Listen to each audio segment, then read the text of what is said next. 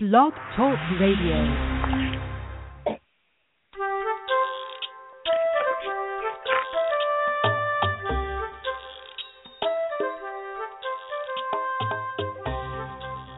Hi there. Welcome to Teach Me to Talk, the podcast.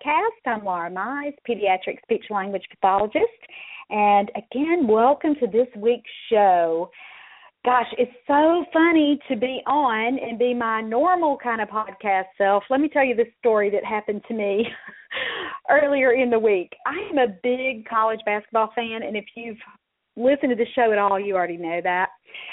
But there's this Kentucky Sports Radio show that comes on every day, and, you know, we were all heartbroken because we lost our Final Four game last weekend. So on Monday, I called the show to tell this funny story, and you would think because now this is my 257th show, probably more than that because I had some little numbering mishaps along the way. So close to 300 shows, you would think I would be completely comfortable calling and doing what I do a lot and have since 2008, but I got so nervous when it was my turn to talk on the show, especially because as soon as I got on, the host said, hello, Laura from Shelbyville. Welcome. We don't have much time, so tell us your story really quickly. And that made me just go into overdrive. I sounded like a crazy woman.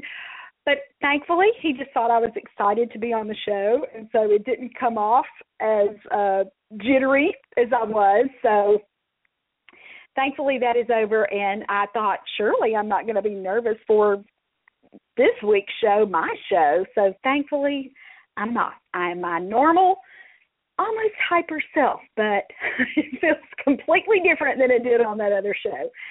Okay, another thing that's kind of weird about this week's show is I am actually at a hotel getting ready to go to a conference tomorrow, and it's not my conference, so there is no pressure. I am just the attendee like everybody else, so that's kind of a fun thing for me. And I regularly get continuing education just like everybody else, but I don't know, there's just something about this hotel and you know, kind of ending the week, and I'm doing this Friday, Saturday conference, kind of a last-minute thing I signed up for, so just a great day, and I don't know why I'm sharing that, but I did, so here we go. Okay, let's talk about our topic for tonight, which is, again, this is show number 257, if you're kind of keeping up. And this is a really familiar question that I hear from moms a lot at teachmetotalk.com. Or if I'm talking with a therapist, you know, this is something that happens pretty commonly. And I know we've talked about it a little bit in the past on the show, actually probably more than a little bit, a lot. But I've never packaged my reply to a mom quite like I did for this mom, and when I did it, I thought, hey, that's pretty good. That's a kind of a great way to look at that. This is laid out so well that it may really help other people. So, of course, I wanted to turn it into a podcast, and I have a written version of this that I published yesterday at teachmetotalk.com. So if you've not seen the written version, you can take a look at that as well. And it may be helpful for you if you're a therapist and you have a child who's having difficulty with this particular issue. It may be helpful for you to print that post so that you can take it with you to that visit and have it there so that you and mom or dad or whoever's the family person with you that day, you can talk about it, kind of talk about the reasons or the options, the solutions that I'm giving as suggestions to. And again, I know this is going to help somebody. So if you're in this situation and you found it helpful, please let me know, because again, that's kind of what makes me do this job and these shows and write that. Keep going with that website. So if you have feedback for me after hearing this, I would love, love, love to hear from you. Okay, so let's get started. This is the question. I'm just going to read it here, and this mom emailed it to me, and again, this is several weeks ago. She said, hi, Laura, your video and books have been a great help for our son. I have a question about sign language. We have been working with my son on signing for about 4 months, and progress has been slow. He understands some signs, but will not do them by himself. When I say a word and show him the sign, he holds his hands out for me to do the sign with his hands. Now, if you were a speech pathologist, you too have seen that, haven't you? Probably today, huh? It happens a lot. And she goes on to say, he will not do a sign without my help. He will even push my hands together for the sign for more and then hold his hands out, but he will not push his own hands together. Hoping you might have a suggestion for this. And then she tells us my son is 2.5 and has autism. He does not use any words yet. And so she gave us that bit of history there too. So let's just tease this apart. And again, we've talked a lot about signing, but I don't know that we've approached it in this kind of problem-solving format, which I think could be extremely helpful for any of you in this situation. Whether you are a mom and you're trying to get signing going with your child, or whether you're a therapist and this situation, I know it's happened to you. If you have worked for more than 2 weeks, you have seen this happen because it is unfortunately pretty common. So let's just tease this apart and talk about what could be going on here. And I was careful in my reply to this mom to say, without seeing her child, I would never know exactly what's happening. But I have seen this many times, and let's just talk about the possibilities and what my experience in working with toddlers for over 20 years has taught me that it could be. And we'll not only talk about what the problem could be, I'll also give you some options and some solutions for you to try. And this is important too, because you could be in the same situation and working with a child and think that it's one of the reasons that I'm going to give you here that he's not signing and see no more progress or, kind of still stay stuck. But then you think, I'm just going to try this other little solution, and voila, that could be your fix. So, again, I'm really excited about presenting the information in this way, knowing that it's going to be beneficial for hopefully lots and lots of people who are in this situation. So, to recap, this little guy his mom's been doing a lot of signs with him. She doesn't say if he's in therapy, and we'll kind of address that in a minute too. But she's been working with him for 4 months, and he obviously, mom says he understands some words. She thinks he understands the signs, and we'll kind of talk about that too. So let's just talk about what this possibility could be. It could be that little guy is having difficulty with motor planning. Now, motor planning means the ability to send a message from your brain to some body part for that body part to do an action that you want it to do.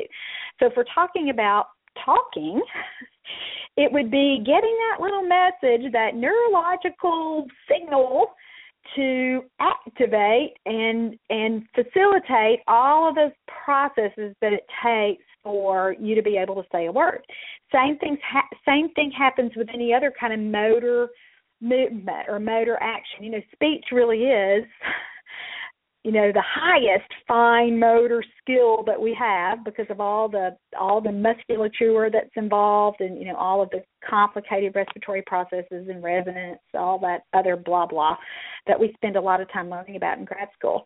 But if we think about motor planning, when a child has a motor planning problem that's limiting his ability to talk, we call that apraxia or dyspraxia, sometimes people call it.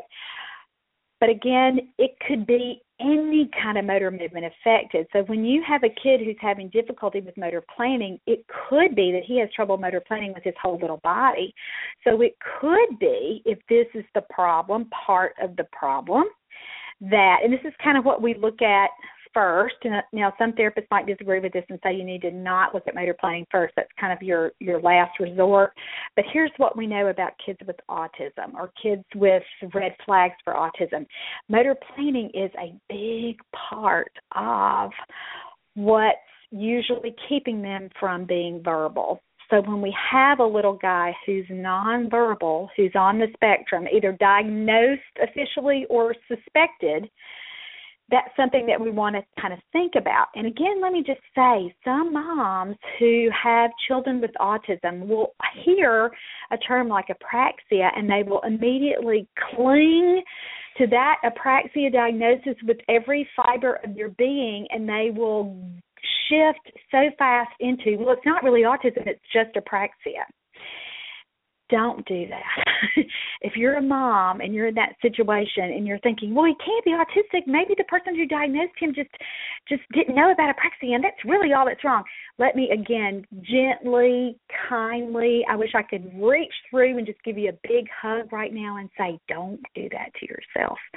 Apraxia can be a kid's only problem, but many times it's just part of a bigger global developmental issue.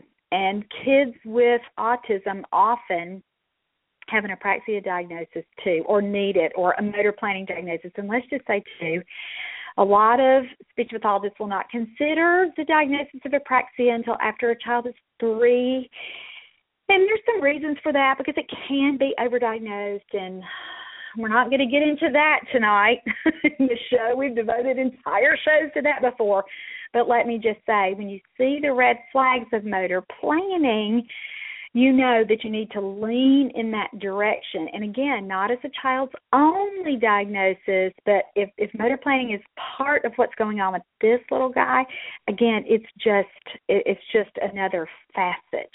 And so we know that motor planning could be, it may not be, but it could be what may make it difficult for him to use his little hands to sign. And again, without me looking at him and working with him, I have no way of knowing this. It's just something that we're talking about all the possibilities and then what the solutions would be.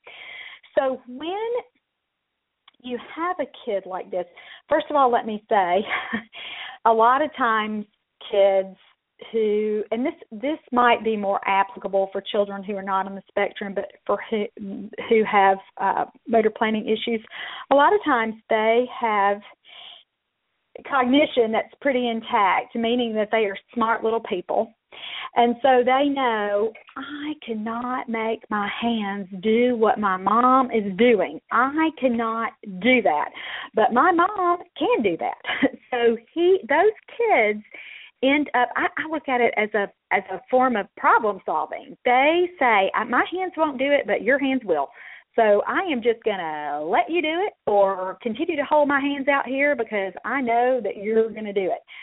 So when that happens, because it's a motor planning issue, when the kid somehow has figured out, man, I just cannot do that like this, we know that progress with signing is going to be really, really slow and almost will continue to prohibit progress. So do you get what I mean here? Meaning that signing may not be the way to go for those kinds of kids. Because, again, if a kid is on the ball enough to know I can't do that with my hands like you can, they also know that they have things to communicate that they just can't. They can't make their mouths or their hands talk or sign for them. So for those kinds of kids, I don't stay with signing for very long if I think that's what's going on. Now, I may come back to signing later after we've gotten some, initial success with something else. But for those kinds of kids, I move on to PECS. Now, PECS is the Picture Exchange Communication System. It's not just using pictures to communicate. It's not just sometimes I had this happen years and years ago, and I always tell this story. I went into this home, and I'm evaluating the child for the first time, and I noticed that there are pictures all around the house of various things. And this is back when Boardmaker black and white pictures were all the rage, so, late 90s, early 2000s. And so I said to Mom, what's up with all these pictures? Because I thought maybe she's doing some literacy stuff. You remember when that was kind of a thing that a lot of early educators did, again, back in that time period where they were saying children need to be exposed to written, words so that they can learn how to read even earlier than school age. And so, I didn't know this family didn't know what had happened. And she said, well, no, actually, I'm teaching him how to use pictures to communicate. And I said, wow, where'd you learn about that? And, this was, again, before everybody had internet, not only in their homes, now everybody has it at their fingertips on their phones, but this mom, this is before all of that, way back in the dark ages for you young therapists and mommies. And she said, the physical therapist who came to evaluate my child told me that might be a good option because she didn't think he was ready to talk yet. And so that mom was an on-the-go or go-getter, on-the-ball kind of mom. And so she just thought, I'm going to do this. And she researched and, found a way to get the pictures. I think she was a teacher, too. And so she had all that going on. Picture exchange communication system, thankfully, isn't about doing that. And it's a very systematic, detailed, evidence-based method, so supported by research, a very detailed way to teach a kid to trade a picture for a highly motivating object. So I've cautioned this mom in my reply to her, and I'm cautioning you if you're a mom, don't hear this idea with, well, ditch the signs and go to pictures, and just think that you should, again, go nuts taking 55 pictures tonight of every toy your kid likes, every food, and that you're just going to paste them up all over the house, and then that's going to be your big solution, and suddenly your child's going to learn how to trade pictures just by seeing that. I wish that it worked that way, but it really doesn't.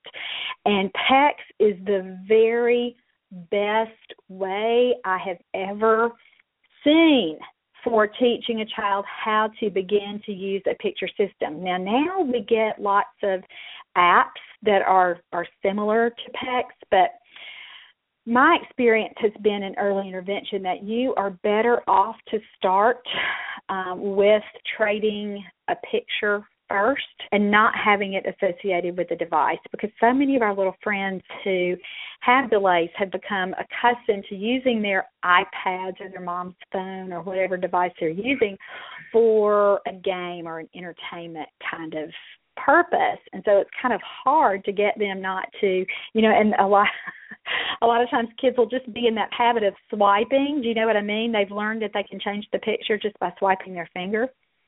And so a lot of times they're not even really paying attention to what's going on. They've just learned that they can get the picture to change by just moving their little finger. And again, that's problem solving. That's great. But kids are, I think, when we start with PECS that way or a picture system that way, they have a more difficult time learning that it's communicative. So if you'll back up and teach using pictures the way that PECS outlines it, you'll save yourself a whole lot of heartache. And all the hard work is already done. You just follow the directions. Now, you can get the PECS manual, and again, that's a picture exchange communication system. You can order it. It's from, I think the company's name is Pyramid, but just Google search it, PECS, P-E-C-S, or Picture Exchange Communication System. Order the manual. It's pretty cheap. I probably shouldn't say this since I'm a producer of products too, and I don't think I like it when other people say this, but you could probably find it on eBay, which is where I think I bought several of the copies that I own, because I'll tell you what I do as a therapist. I buy the copies used, or if a family kind of is beyond that, they're not going to use it anymore, I get it and I keep it and I pass it on to the next family.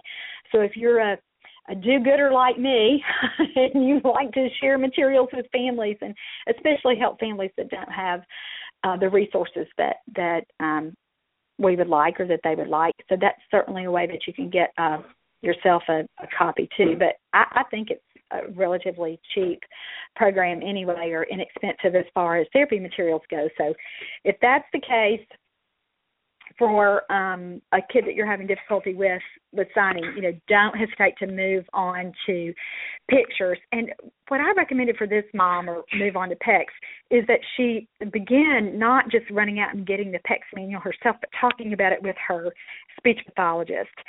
And one thing I always say, and I think I forget to say this a lot on the show, but I always try to do everything I can to encourage moms not to try to treat their child's speech language delays on their own. And sometimes that's a mom's only option. If services are really, really limited in your area because of, geography, or sometimes people will say, the waiting list is a year for services. I can certainly understand in that situation where a mom is really doing everything that she can to get services, but you don't want to just sit and wait and do nothing while you're on that list, or, again, waiting for a spot to open up or whatever. But that's really the only time that I can think it would ever be a good idea for a mom to try to do therapy with her own child on her own. You need another set of eyes on your kids, on your child. You need someone else who has, and I'm just going to say it, that professional training, and somebody who's had a lot of experience with a variety of children, so that you will be able to benefit from hearing from them what works and what doesn't work, and from what they've tried, and just, again, hearing about how other kids learn it or do it. And so I always want to make sure that, I know there's some situations where moms are trying to do it, out there by themselves, but I hope that's not the case. And it doesn't sound like it's the case with this family, but I'm telling her, talk with your therapist first. Ask your therapist, why do you think he's not signing? What do you think the problem is? Do you think we can look at using something like PECS? And certainly her therapist should be able to walk her through that process. Now, in my book, Teach Me to Talk, the Therapy Manual, I have it's a small section on using PECS and tips that I've found to make it more helpful, particularly when introducing pictures to toddlers. But don't rely on that. Use that kind of as your icing on the cake. After you've read the PECS manual to get started, especially if you already have Teach Me to Talk, the Therapy Manual, take a look at that section so that you can make sure that you are benefiting from all the advice. With don't do it this way, try it this way, so that you don't have to repeat mistakes that someone else can save you from. All right, so that was the first possibility, that the child's motor planning might be so disrupted, that's a good word for that, that signing is not a realistic way to get speech language going. So you're going to want to switch to another way to communicate, which would be with the picture exchange communication system. And let me just add this, and I didn't add it with this mom when I replied to her or on the written version.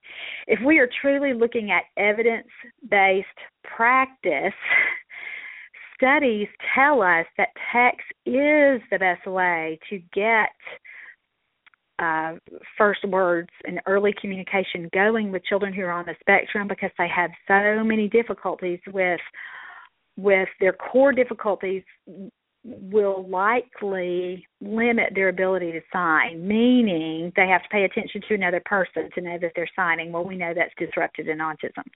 Or they have to be able to imitate, that ability to copy what another person does. That's what, when you're teaching a kid how to sign, that's what you're doing. You're teaching them to imitate you. And we're going to talk about that in a minute. But we know that those two areas, plus the motor planning thing that we've already talked about, we know that children with autism have difficulty with those areas. So signing may not ever be a good idea for some of our little friends on the spectrum, and certainly research backs that up. Now, does that mean signing is not a good option for any child with autism? Absolutely not. And if you have a kid who's on the spectrum, or who you suspect to be on the spectrum, but you think, well, he's watching me good enough, and gosh, I think I can teach him to do this, go for it. Don't dismiss signing as an option just because of a diagnosis. You've always got to look at a kid really individually and carefully, knowing what you know about that particular child, and then make decisions based on that, not just on an overall diagnosis. All right, let's move on to possibility 2. It could be that this little guy can perform the signs himself, but based on all of his past experience with mom, he thinks that she's the only one that's supposed to perform the sign.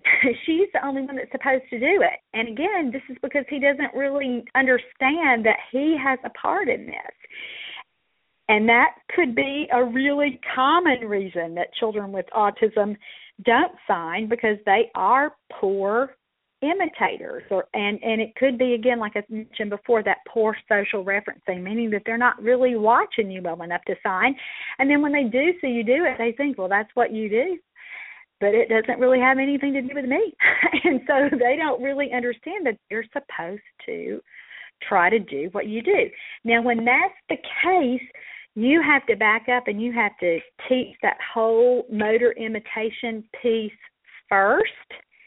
And let me just say, signing is not where you start with this. Most of the time you're going to want to start way back with having him copy an action with an object. And that's usually a familiar toy or maybe an object that he uses every day in a daily routine. Like, let's say you're eating and you have, let's say y'all are all eating ice cream. And so you have your spoon and you want to teach him how to imitate. What are some things you could do with that spoon? Well, you could tap it on the bowl. You could lift it up in the air.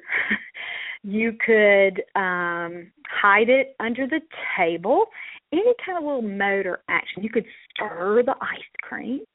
Anything like that. That's usually how kids learn how to imitate first. And if you'll think back to infancy, and, you know, that's how kids learn how to play. You show them how to use a toy, and then they're able to do it. So for this little guy, I advised this mom, and she already said she had my books, to take a look at level 1 in my book, Building Verbal Imitation in Toddlers, for some ideas for how to get that imitation piece established. And signing is actually a later level 2 behavior. And again, don't get confused about me saying level this, level that. That's just the way that I organize the information. But let's just look at imitation with objects usually comes first, because that's the easiest way to teach a toddler how to do it. And then imitating comes with body movements. And signing is a fine motor skill, meaning that you do it with your hands. So for some kids, they can't even start there. You've got to back them up a little further and start with gross motor imitation or bigger body imitation. So something that's not as refined as doing a sign. So if you're wanting more information about that, or that this is brand new information for you, you've never thought about it that way before, get my book, Building Verbal Imitation in Toddlers, and I will walk you through that whole process. And if you're a therapist, you really need to understand this from a theoretical position so that you understand how imitation just happens. We don't start teaching a child how to imitate by saying single words. And lots of times that's where people start therapy. And guys, it's wrong. It's not the right place developmentally for a child who doesn't understand how to imitate. So that's what that mom needs to do, is kind of take a step back and look at that whole imitation piece. Okay, let's move on to possibility number 3. It could be that the child can sign on his own, but he's become overly dependent on mom to do it. So this is just kind of an offshoot of the previous suggestion or the previous possibility with he could do it, but he thinks you're supposed to do it. This kind of kid is a little bit different in that he could sign, but he's just kind of become like, why should I bother? You're going to do it for me. And a lot of times we want to go here first. You know, moms really like to kind of say about their kids, and I cringe when I hear it happen, but, you know, we do. A lot of times mom or grandma or whoever will say, he's just lazy, or he's just stubborn.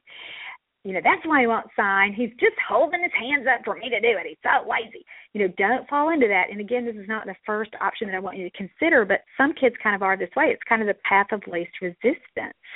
So they do just kind of give you their hands, like, do it. I know you're going to anyway. You know, let's just skip the 2 minutes of you begging me to do it. Let's just skip all that and get straight to the part where you take my hands and make me do it.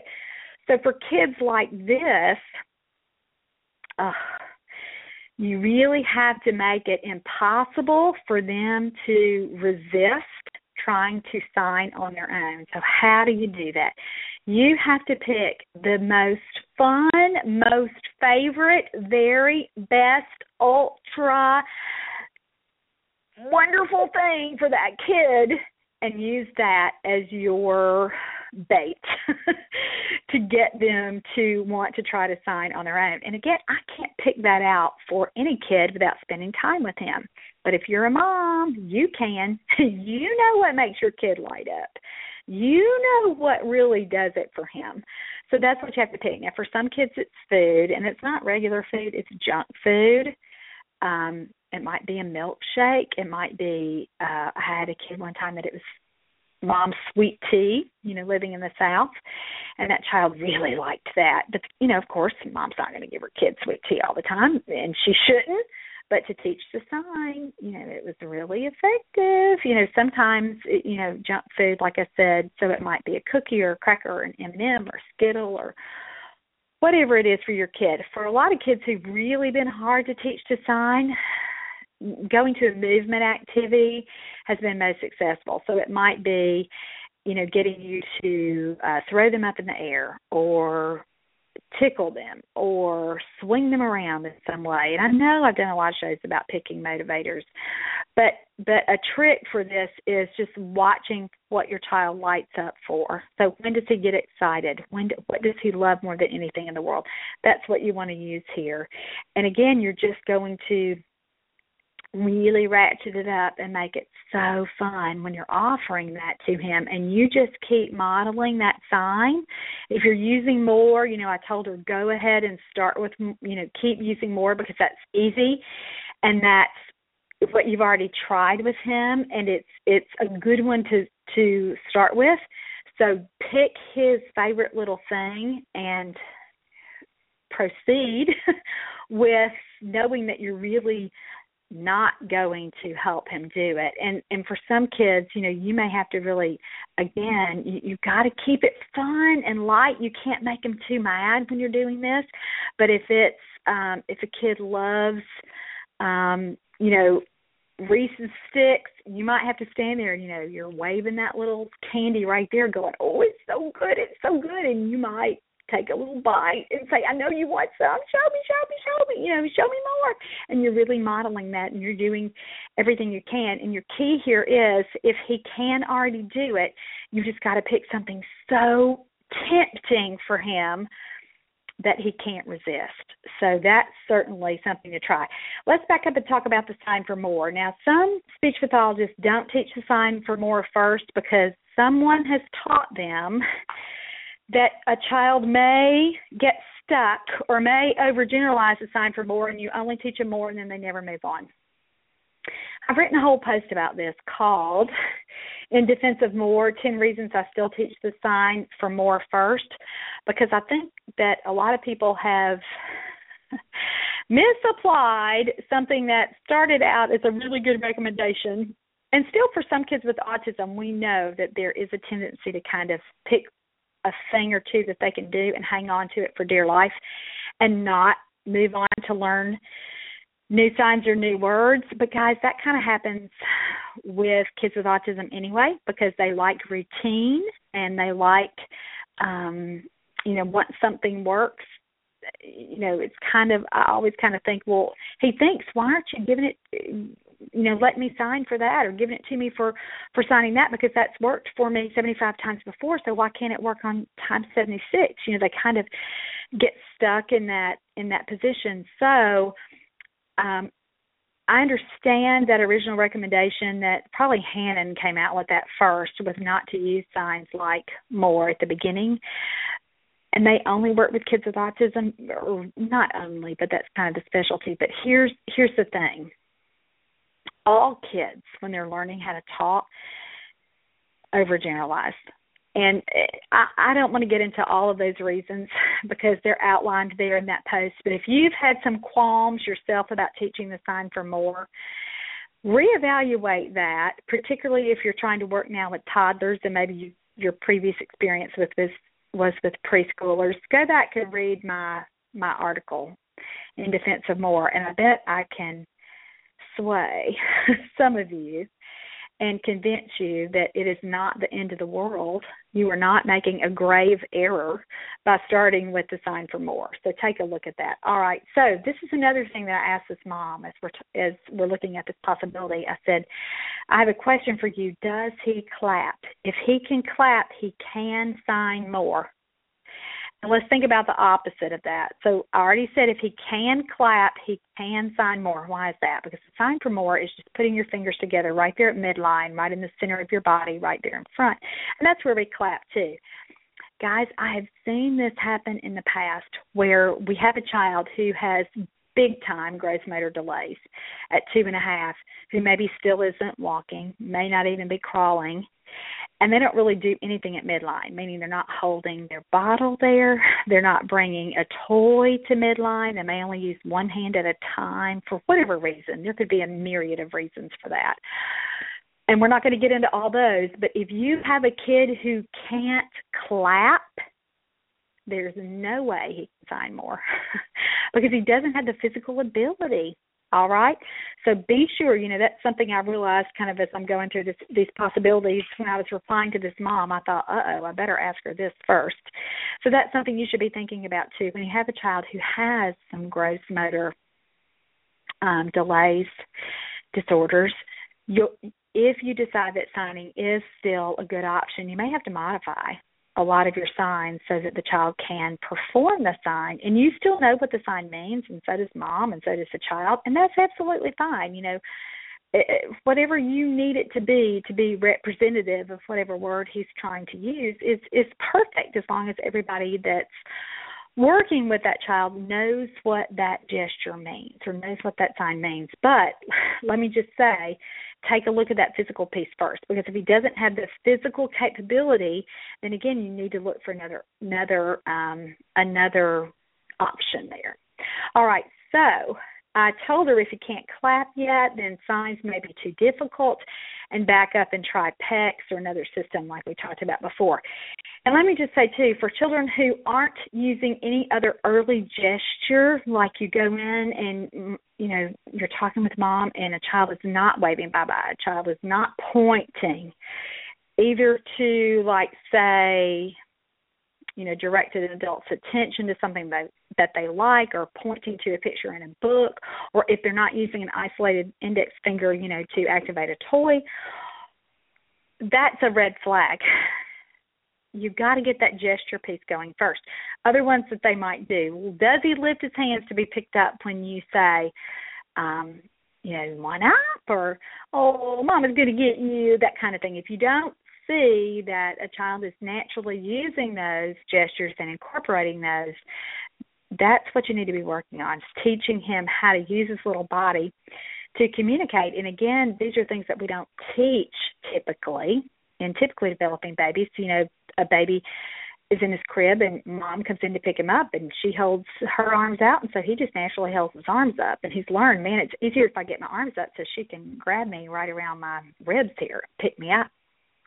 So that's something that you want to be looking at too, and work on those things first before beginning signs. Sometimes if I have, and especially this was years and years ago when I, was learning how to do this job and be a better therapist, and I would think, I would try signs for a few weeks, and then, I remember this happening. It would suddenly kind of hit me like, uh-oh. He's not waving bye-bye. He's not pointing. He's not giving me five. He's not clapping. What am I doing signs? He's not developmentally ready. And we've talked about that a lot on the show, but I wanted you to think about that and remember that. And certainly, this is in a response to a mom's question, which that may be something that nobody's really pointed out to her before. So that's certainly something that you want to make sure of. And if you have a kid who you think can sign but's not making progress, back up and work on those early gestures first. And again, if you need some help doing that, Building Verbal Imitation in Toddlers outlines that process beautifully. So get your hands on that book and read some of those ideas. Another thing that I have tried that's worked, especially for children who seem to be familiar with the sign, and I know that physically they could do it, but for whatever reason, they're still not. Sometimes it's just, again, they've become so dependent and they're just so used to seeing just me do the sign or perhaps just me and mom. We get help from someone else like dad or like a brother or sister, and we have that extra person there modeling what we want the child to do. So in this case, it would be signing. And this happens a lot. We see kids all the time in their homes when brothers and sisters are there, even if they're coming, like, I'm in private practice, if they're coming to see you in your clinic, if there's another brother or sister who's not school age, what's mom supposed to do? She nearly always has to bring them with her to the visit. So you've got another person there. So teach the other kid how to do it and kind of make it a group thing where the other child or person is modeling what you want them to do. And again, use something that the kid that you're working with who you want to sign, pick one of his favorite things in the world and then give it to that other person when they sign it. And a lot of times that's just what kind of pushes a kid over the hump, and they learn how to do it because they see somebody else do it, and it's kind of like an aha moment for everybody. It's so fun to see this happen. The kid looks at the other kid doing the sign, and then they kind of realize, I want some of that. And so then they perform the sign that you're trying to get them to do, and it's a really, really cool thing when it works out like that. So that's another option that may be successful for this mom. And again, sometimes kids with autism don't respond to using a model in this way, but let me tell you what might be more successful. And I've had more success with this than with kids who are a little bit older than 2.5. So my little friends who are over 3.5, close to 4. Especially when they're a really visual kid, and especially if they are device addicted. Do you know what I mean by that? A kid who loves his iPad or mom's phone, or he's a kid, in the past we would have called them a TV kid or a DVD kid. They want to watch movies all day, every day, or they want to do apps. For those kinds of kids, you might video, and again, this is so easy to do now because we all have these fancy phones, but with your smartphone, you might shoot a little video of someone else doing the sign and getting something that the child wants. You let him watch that, even if you shoot just a minute video where the other person is signing a lot and getting reinforced a lot, meaning that they get what they're signing for. Let them watch that. If it's a minute video, you might, rewind it, we don't rewind it anymore. We hit the arrow, play it again, and let them watch it over and over and over several times in a row, and then later that day do it again, and then do it again so that they get lots of exposure to that. And again, I wouldn't say do this for every kid. I'm talking about just our kids who are super visual, and again, those kids who are device addicted. The ones I'm talking about, don't you? Those kinds of kids, you let them watch that video model, and then you try the same activity with them. And there's a growing body of research that for a subset of kids, not every kid, but for a select number of kids, especially children with autism, this can be really successful. So that might be something that you try. Now, I have not, again, had to use that very often because other things, thankfully, have worked first. But when you know that you have a kid who has these strengths or these extreme preferences with a device, that may be a way that you would be able to use it. I'll tell you, more often than teaching a kid to sign like this, I've taught kids to call their moms that way. And there's a cute little video. I shot it last year at Mother's Day, and we're getting ready for Mother's Day again, but it's called the Mama Game. And so I did a Therapy Tip of the Week, shot a Therapy Tip of the Week video about that. And so using the video method where we video mom saying, Mama, I'm Mama, making a cute little video of herself. That's helped a lot of kids go on to learn how to say Mama. So same kind of principle here, but you're going to use it to teach the sign more. So let me just close with, it's a very familiar problem. And again, if you're a speech pathologist, you probably have seen that before. But you may not have thought about those prerequisites like, oh gosh, he's not really using very many gestures, and then I want you to have a light bulb moment here and think, well, then why am I trying to teach him to sign? Because signs are really higher level gestures. So developmentally you got to back up and work on those prerequisites first. You may not have thought about that. Oh gosh, I need another kid to do it here with me, a sibling, or let's get dad or whoever. Especially if you have been treating the child, if you're a therapist and you've been treating the child all by yourself and you're not involving a caregiver for whatever reason. I'm not going to lecture you about that tonight. But you need another person there so that the kid gets, it's not just her that does the sign. Oh, somebody else can do that too. Because sometimes, again, because of the past experience, that's what the child thinks. You may not have ever thought about it in that way. You may not have thought about the video idea. You may have just not thought about, you may have just been, how motivating something is. So you may have just been trying to use, whatever the kid has laying around, it's not very motivating. It's just what's available. Sometimes that's happening now. We're really, a lot of programs are prohibiting you from taking cool, fun, novel things with you into a visit. And so you don't really have a ton of things that would be not immediately accessible to a child. And he might think, well, I'm not going to sign for that while she's here, or even for my mom, because they're going to turn around and as soon as they drop it, I'm going to get it anyway, so I don't have to work for that. So again, you may not have thought that, gosh, the problem here is really the motivator and that I've got to get some better stuff. Maybe we should try food. Maybe we should try, again, like I talked about that movement game.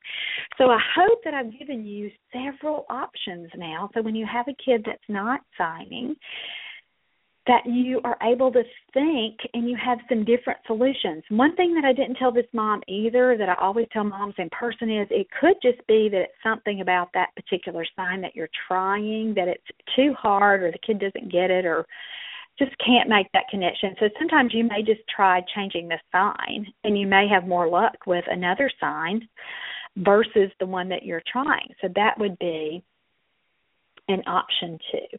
All right. So, again, if you have a story you want to share with me about what's worked with a kid that you've had difficulty signing with who's suddenly gotten it, I would love to hear from you, especially if you have a kid that you're thinking about right now and over the next few weeks you have some success, or if you are a mom and you had just listened to this show as your last resort and you needed some new ideas and it works, I want to hear from you.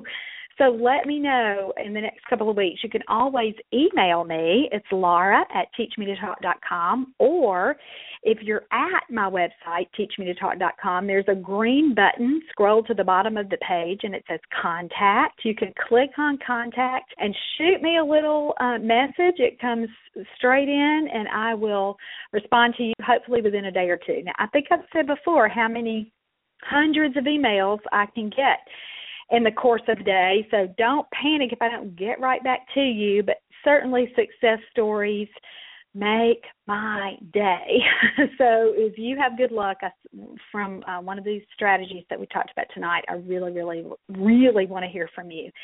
Speaking of that, next week's show is going to be a lot of fun because we have a mom coming on, and as a special treat, her child's speech pathologist is coming on the call too. So we're having a three-way call next week or show so that mom and the speech pathologist can talk to me about what's going on with this little guy, and I can give them some tips. They're kind of stuck with him. He's got a pretty rare medical condition, a genetic anomaly, and so next week the mom's going to talk about that. But here's the cool thing. She emailed me back in October, and it's having difficulty getting some services going. The state program, only wanted to see the child one time a month.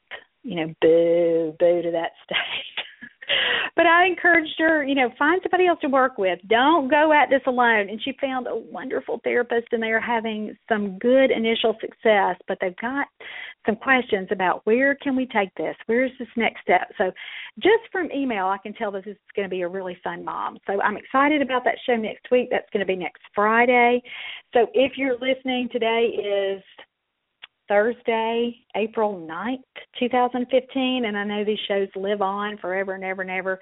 If you're listening kind of in real time, I can't wait for next week's show, so I wanted to go ahead and give the big preview for that. All right, that's going to do it for me for this week. Thanks so much for joining me, and I'll talk to you next week. Bye-bye.